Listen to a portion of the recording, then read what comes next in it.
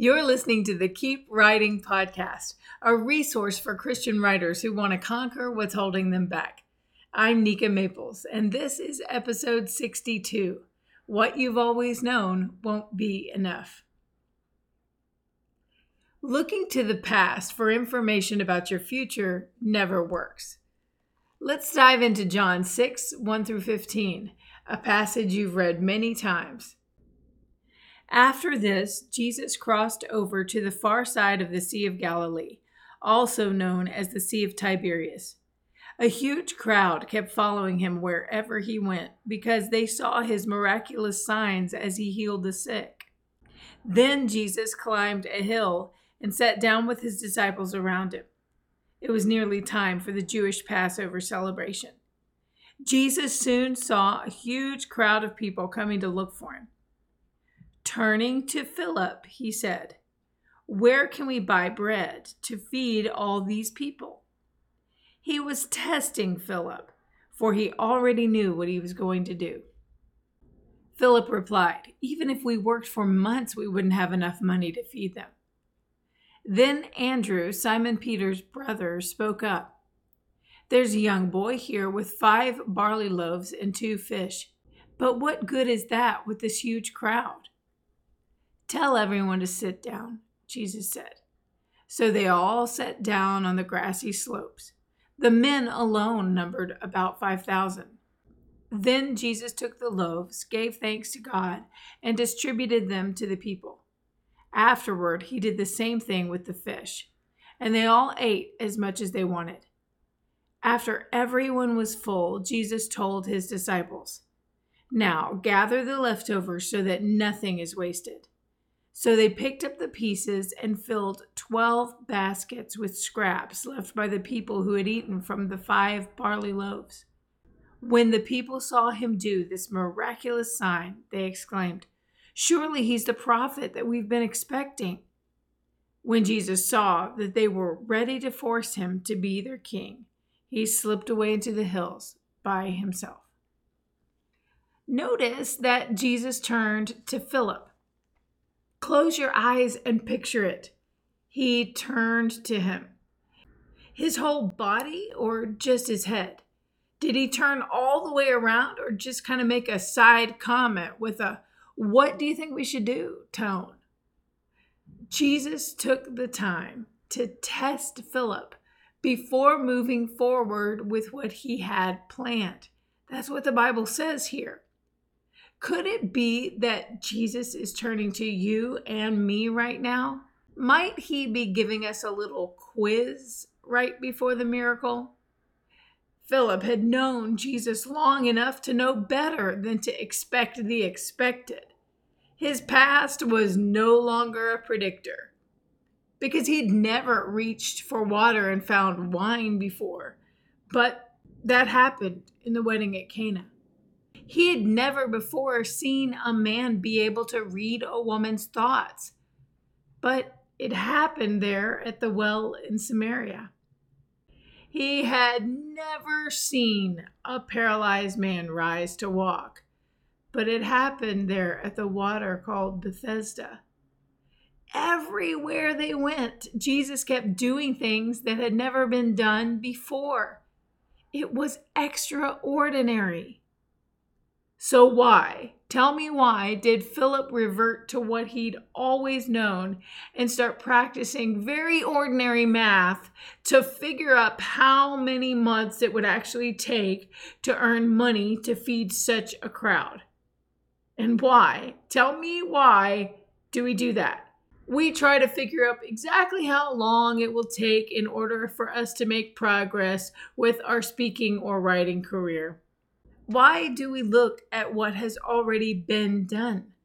What we already think is going to work may not be what Jesus has planned. Every time we look to the past to predict the future, buzz, wrong answer.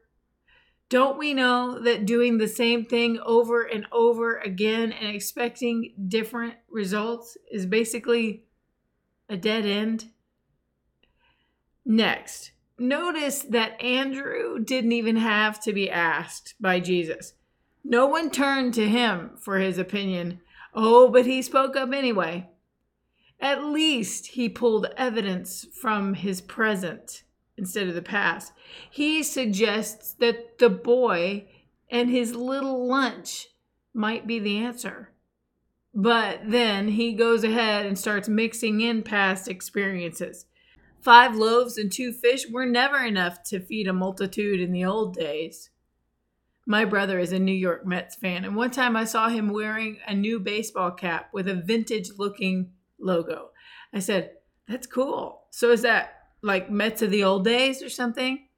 He answered, "No, it's Mets of the new days." I said, "Okay, so it's the new logo?"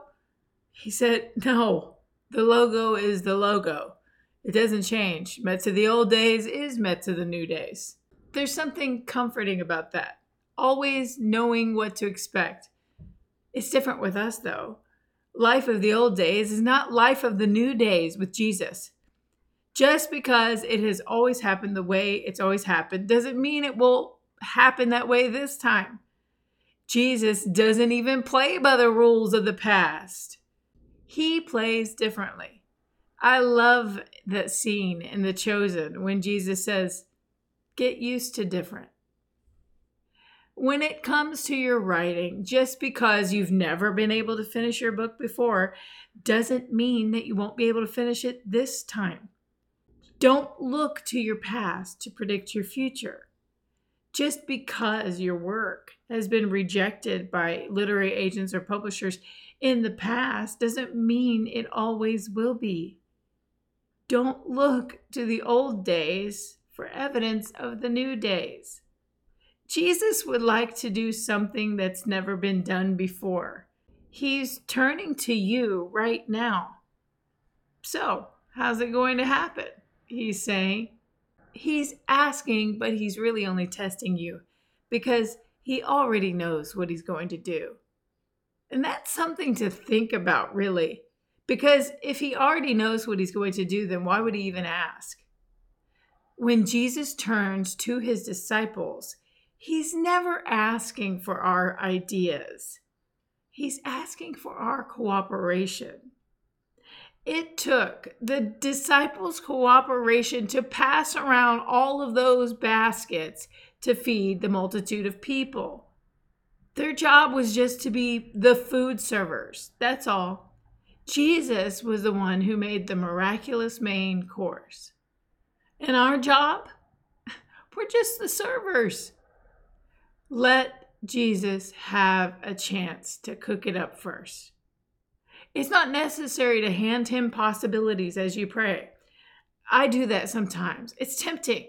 I offer lots of suggestions for how he could solve the problem at hand. But just think of what I would be missing if he actually went with my blueprint instead of his own. Frankly, I'm glad he doesn't.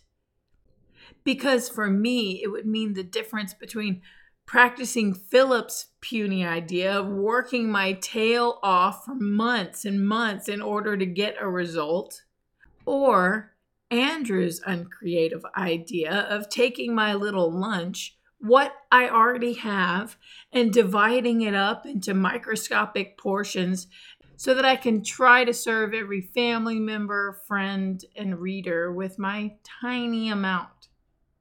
Do you give Jesus advice as you pray? Offering him ways that he could handle everything to your satisfaction? Don't feel bad about doing that. Just quit it. It's better to present the problem in prayer and then stop there. That's it. Say, "Here's the situation, Lord. No advice, no suggestions, no counsel on my part." Stop giving him ideas. Just give him your cooperation and watch how he multiplies it. Hey there, I love helping Christian writers flourish in their calling. Is there some way that I can serve you today? It's always a joy to work with clients when they enroll in my signature program, the Keep Writing course, a unique faith-based combination of writing instruction and Christ-centered coaching. The Keep Writing course only opens a few times a year.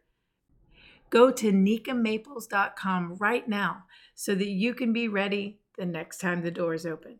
Let's get started.